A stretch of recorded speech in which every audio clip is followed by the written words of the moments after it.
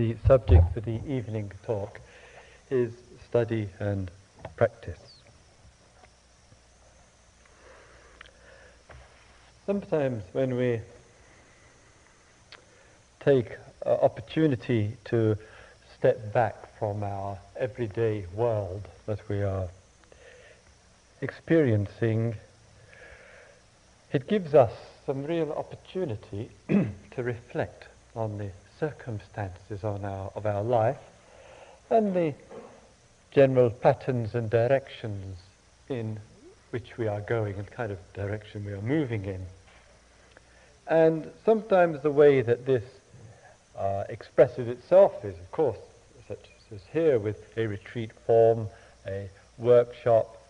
For others, it's some time in the countryside, it's traveling, it's moving out of a relationship or out of a work or field of study or whatever.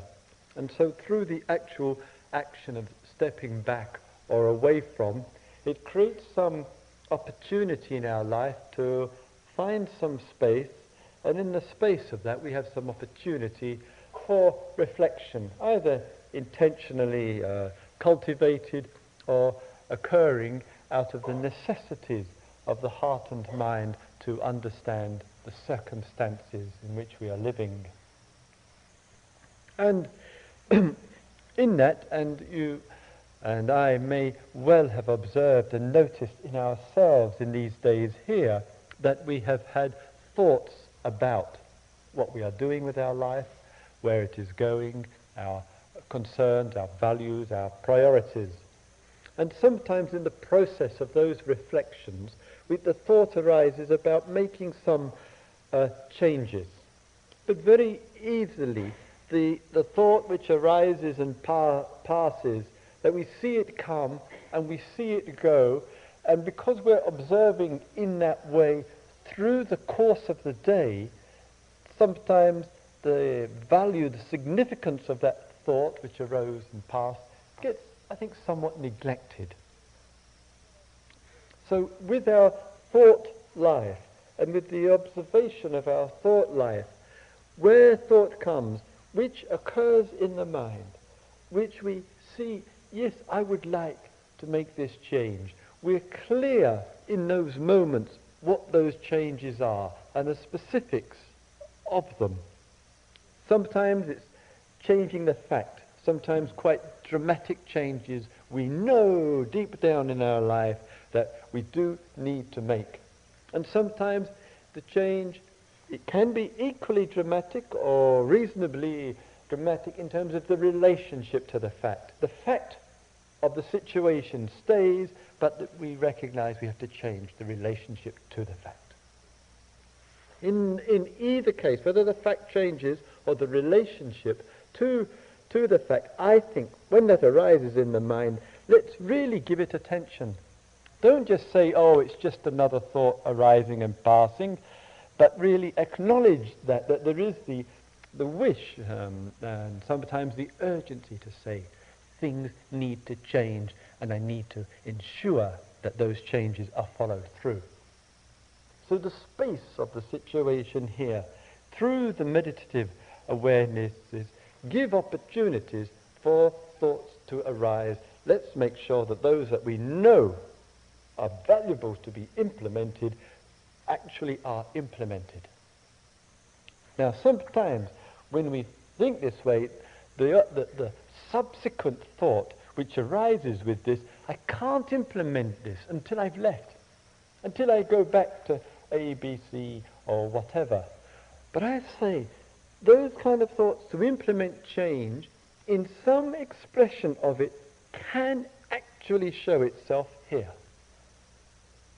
If I give a little bit of thought of how can I implement that change which I know would be useful and beneficial for myself or others, for a situation or whatever, what way can that show itself in this situation?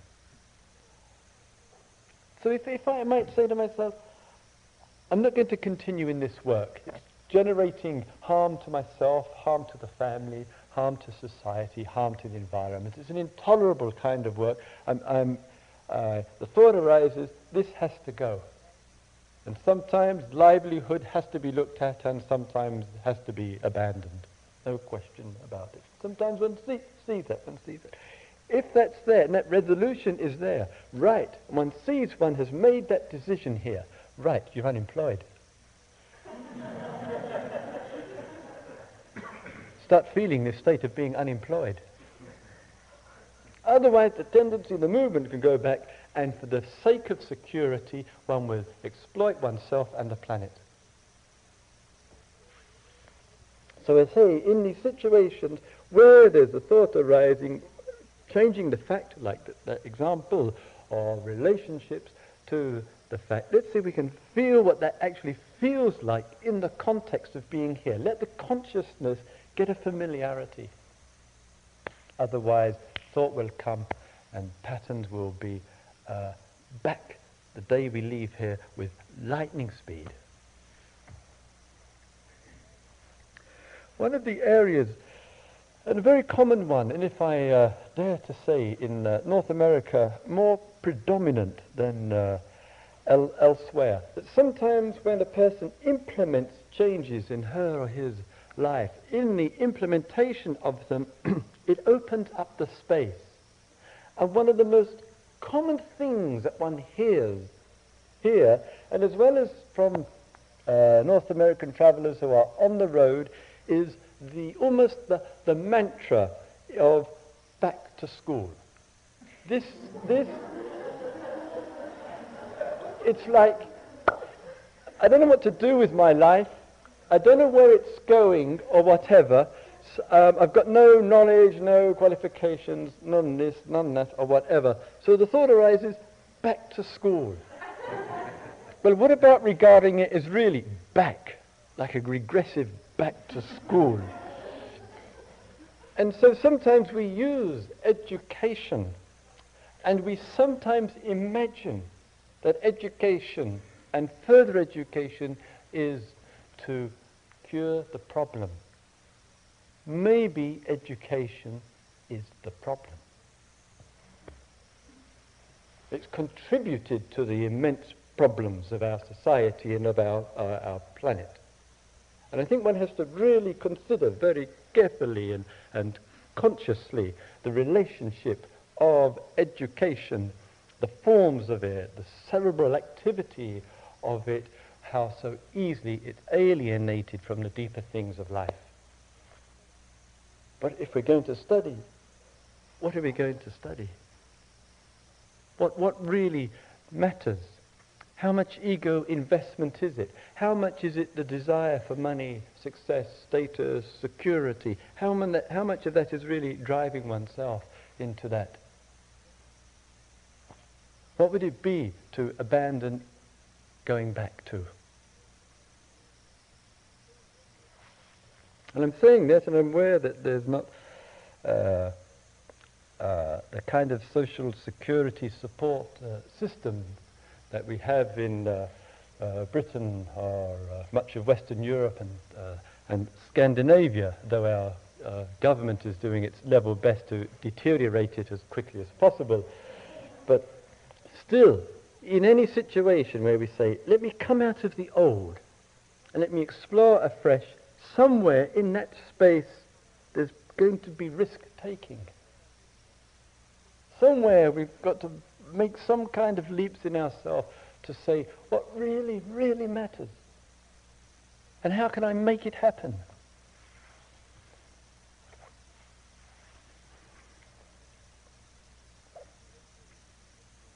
In the old days, if we take the little bit of the Buddhist tradition here, and I think some of the original spirit of it, which has long since been forgotten, is that in the original spirit of it, one has then what were called bhikkhus and bhikkhunis. Those of you who are familiar with Buddhism will know these, some familiarity with these concepts.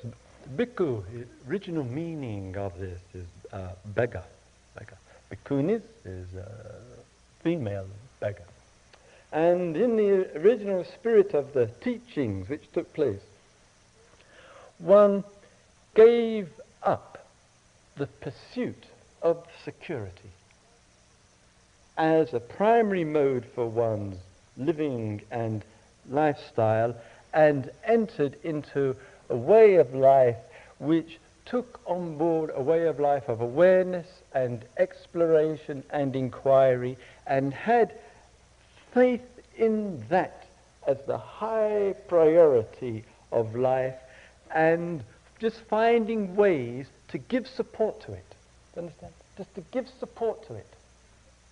So instead of the focus being me making my life as secure and as comfortable as possible, all of that was pushed to the periphery of consciousness and exploration of what it means to live with awareness, devotion, service, kindness, generosity, giving, and all the commitments to others, to the creatures of the planet, to the environment. All of that mattered. That was the central function of one's life. And all the other areas of life were simply a support, a necessity but not the reason to be. And somehow or other, and so very, very easily in our life, we find ourselves at times in a kind of distorted perception of life, where the material accumulation matters more than anything else.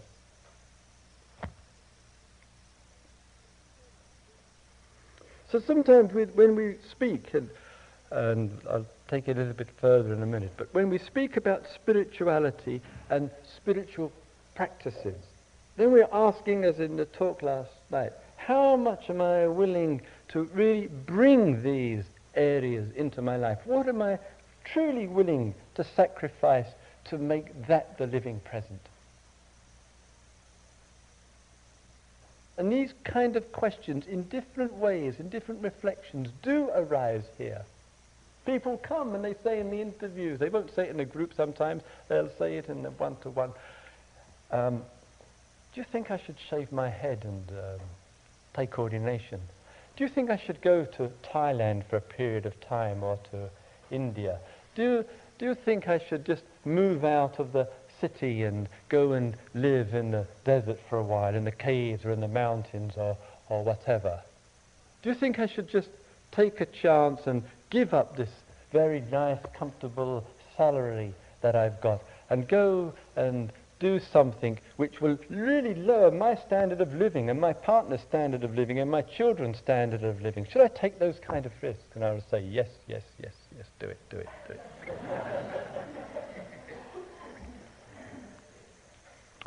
So in our relationship to things and in the exploration of things, I think all of that is part of what practice is. It's not the work to be comfortable. It's not the work to have life easy for us, in which we are quiet, passive, accepting, submissive little creatures, navel-gazing. Terrible tragedy when that happens. It leads, very easy, I think it leads to a kind of insularity with things. That's why we say, let's bring some awareness and some passion and some vigor into really looking, really saying, look, I'm on this earth. I've no idea if I've been born in the past or if I'm going to be reborn in the future, and I'm not even interested in that kind of past and future. It might be that I'm just living on this earth for a few years, and I come into it and I go out of it. Right, what is there to lose? What is there to lose in life by taking risk? By pushing consciousness a little bit to the edge and taking it a little bit further. And I think these situations here are one of the ways that we can really push ourselves a little bit further. Really take some risks. Really, really let go of some of our security.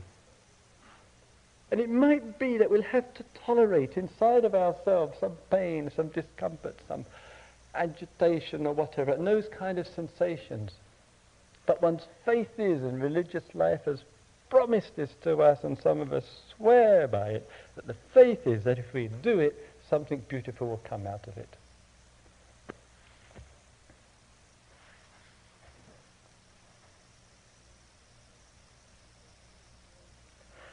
sometimes in the exploration of practice and all that's implied in a liberating way of being, sometimes we become interested in the background to these things, the tradition, the area of study, and in relationship to these things. I rather got a reminder of this today. I went over with a dear friend of the centre here, who has a number of years contributed to looking after the accounts of this place, an immensely unenviable task. And he and I took a walk over to see, as some of you will know, just 15 to 20 minutes walk away from here, a new study centre. And various people of practice who have spent varying lengths of time here have put the funds up, and with the agreement of Joseph and support and enthusiasm of Joseph and Sharon, who are co-founding teachers with Jack of the centre here, have in the process of forming this study centre. And I understand from Gavin that there's the intention to build a large library and to have some study courses in some of the scriptures, presumably primarily Buddhist scriptures, and all of that can be a useful and valuable resource for learning. But, however, in any kind of focus and exploration, where it involves study, one, as I feel, has to be very, very careful for.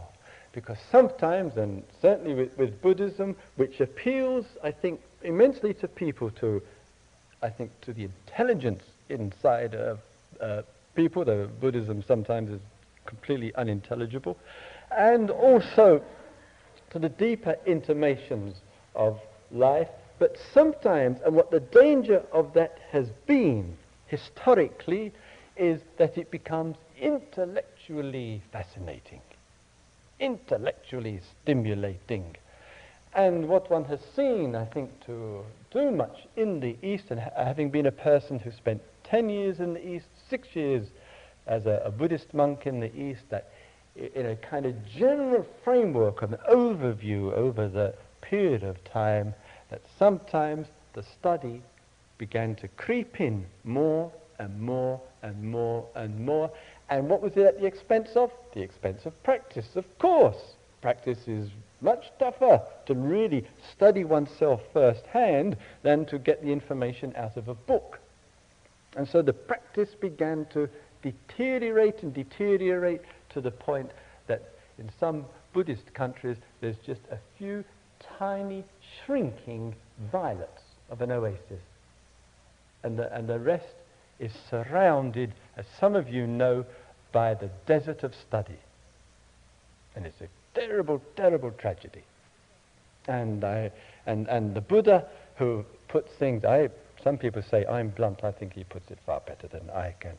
He says in one passage here, and I think this is for anybody who loves study, whatever it is, or reading Buddhist books or whatever, he says, one who studies but doesn't practice, such a person cannot be said to be a follower of the Dharma, of the teachings, the spiritual teachings and practices dealing with the realities of life. That's the Dharma. One who studies and doesn't practice cannot be said to be a follower of the Dharma. Such straightforward sentence. But what happened historically, and I mention this partly because of the slight shadow of that centre nearby, that a few hundred years later, a person named Buddha Ghosha wrote a book called the Visuddhimagga. It's a kind of huge technical monstrosity. And in this huge book, which the Theravadins have worshipped, Buddha Ghosha makes this statement, and he says there are two types of people who follow the Dharma, one who practices and one who studies. He obviously, since he propounds to be a follower of the Buddha, obviously didn't realize or didn't notice that he said something in total contradiction. So again, for people like myself and yourself, in spiritual practices, and the application of them and the commitment must be truly the mainstream of things. And in that, then it can embrace other areas of our life, our study, our work, our relationships, our reading, our knowledge. But if it goes the other way, I think one ends up with a church, and one ends up with a tragic deterioration of spiritual life. And these things, I think, have to be looked at honestly and straightforwardly, nipped in the bud, so to speak. Otherwise, in a few years' time, this fabulous centre here could end up as some tragic Buddhist university. And as George Bernard Shaw, one of the great Irish writers, once commented, and I am sympathetic to the view, he slightly exaggerated it, but I'm sympathetic, when he said, "The only time I stopped learning was when I went to school." So I think in our looking at these areas, what we can fall back on and what changes that we can make in our life, looking very deeply into these things truly, truly matters, so that we have the priorities there for us. But then there are people, and there are people among you, who say, and I know, and who are friends over the years and friends of the centre and have tremendous commitment to these explorations of life, will say, I am continuing my practice. I am engaged in practice. I'm doing my practice. For those with a small mind, and I mean that, a small mind, person thinks of their daily practice, the small mind will think of sitting in this peculiar cross-legged position morning and evening. And the person would say, well, that's my practice is falling apart, meaning the person prefers to spend their time in the morning looking in the mirror and brushing their teeth, which is fine. As long as one sees what the image is in the mind that's generated, it might be more useful than sitting for an hour or so. So again, if we have a small view of practice, we'll think of it in small terms. If we have a larger view of what it means, then we won't be so concerned about sitting morning and evening. We'll be much more concerned about what the totality of the day is. What's the totality of your day here? What have you noticed?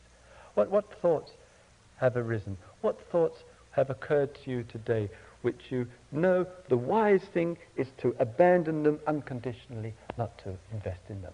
What thoughts have arisen today which say, yes, these thoughts matter, there's something valid in here, and something I want to really apply because I sense that this thought is something really telling me something. The thought doesn't have to have a lot of sensation to it. It doesn't have to have a lot of ecstasy or a lot of intensity. It can be the most quiet, innocuous thought, just barely gracing across consciousness, but you've just noticed it enough to say, let me respond to this. Let me make that wise thought, as faint and as vague as it is, let me make that the presence of it felt in this world. Let me find ways that it shows itself in this world today. Then practice is practice. Practice means something. It brings something into the world which is beautiful, and it's the only true legacy of the human experience worthwhile leaving. Not to leave traditions, and not to leave lots of knowledge about books, and not to be interested in preservation of what's dead, which is the past.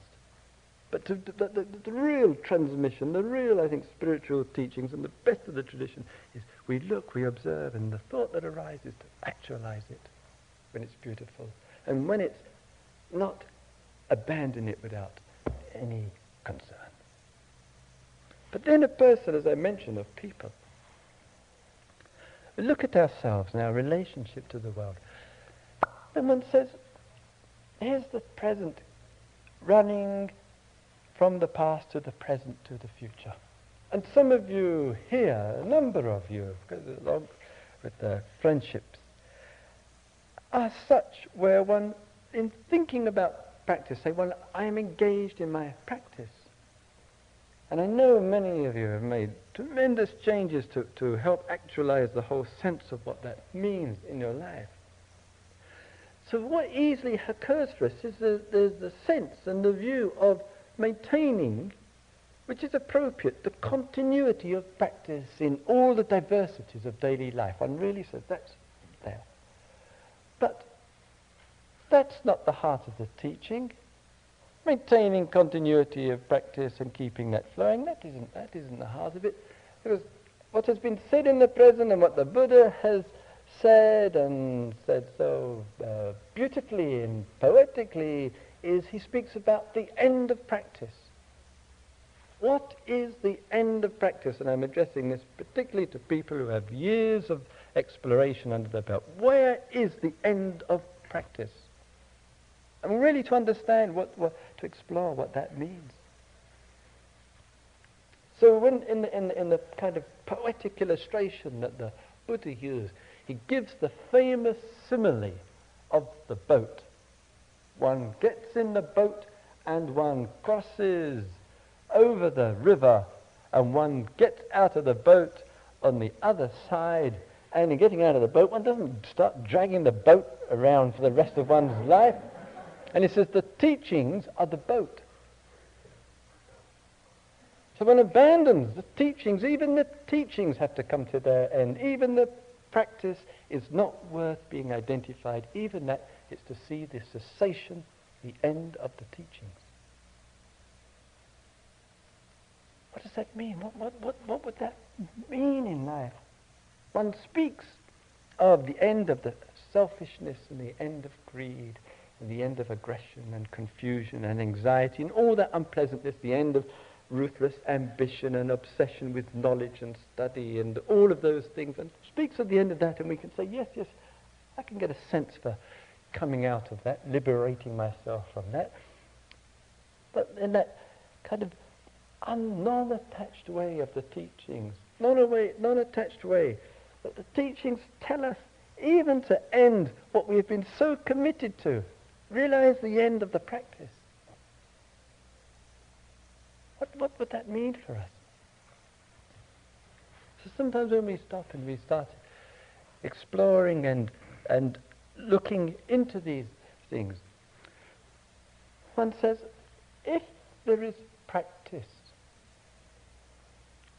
and one says, I have to see the end of practice. If we think of practice, we can't really think of practice without, in some way, to some degree, thinking of self.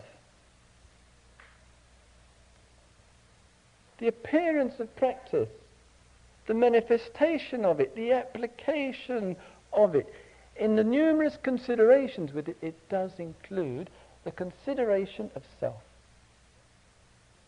An improved self, an evolved self, a developed self, a clear self, a balanced self, a grounded, insightful, whatever form of self it might be. And then we say, but how am I to know when the end of practice is? How am I actually to know that? So sometimes we think, well, something special has got to happen. Something fusing and blowing my mind to smithereens, or some event to take place. When that event takes place, that sensation, that will be the reference point. But I wonder, we hear of people who have these explosions, they appear on meditation retreats.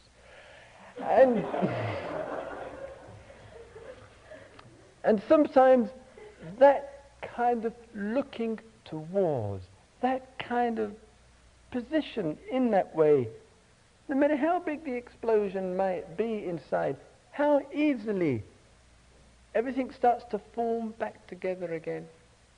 Maybe a little bit less than what it was before, and then one says, oh, I've got to get back into my practice.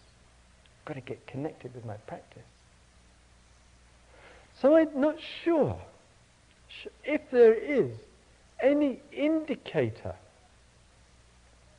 any real yardstick, which thought can come in and say, this is the end of practice. This is the completion. This is the fulfillment of it. I'm not sure if the sensation in the heart, mind or body is the way that will tell us.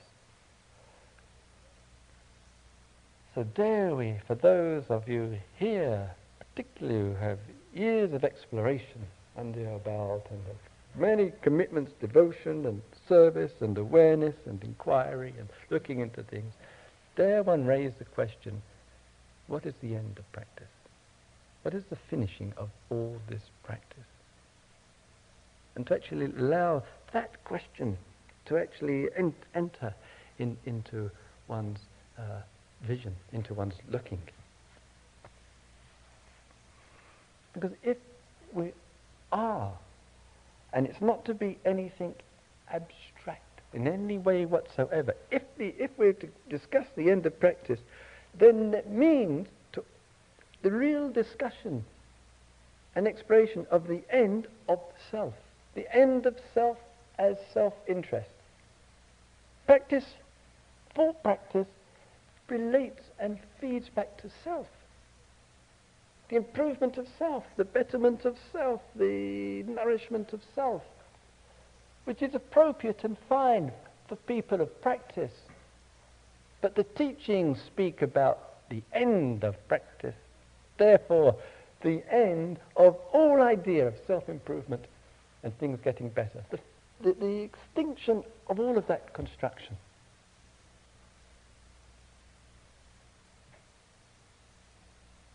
So we even are challenged to discover and to see the end of the Dharma. Even that which we may have committed days, weeks, months, years to, even that is not worth investing and promoting and giving the idea of continuity to.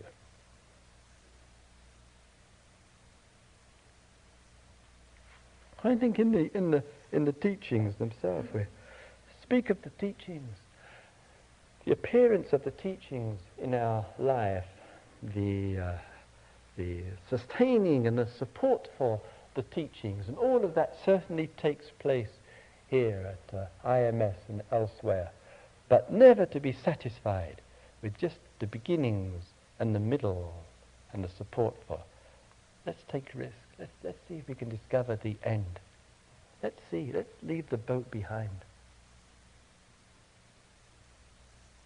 Then I sense that in that there's some other discovery I'll speak about in other talks, some other discoveries which take place, which don't have any construction or framework to them, have no form, no history to it, no past to it whatsoever.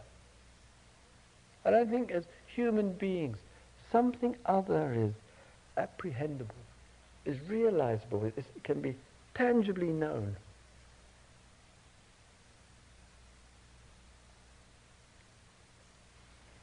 May all beings see into life.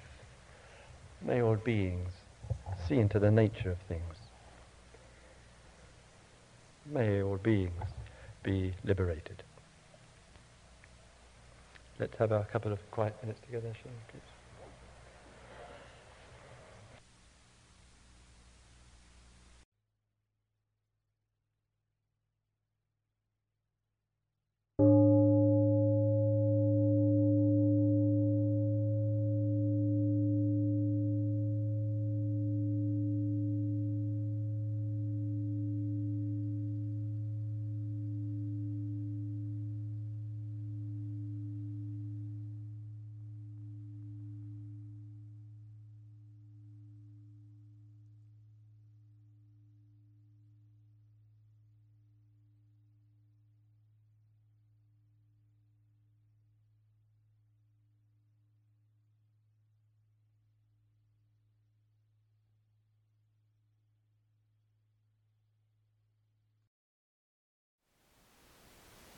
Thank you for listening. To learn how you can support the teachers and Dharma Seed, please visit dharmaseed.org/donate.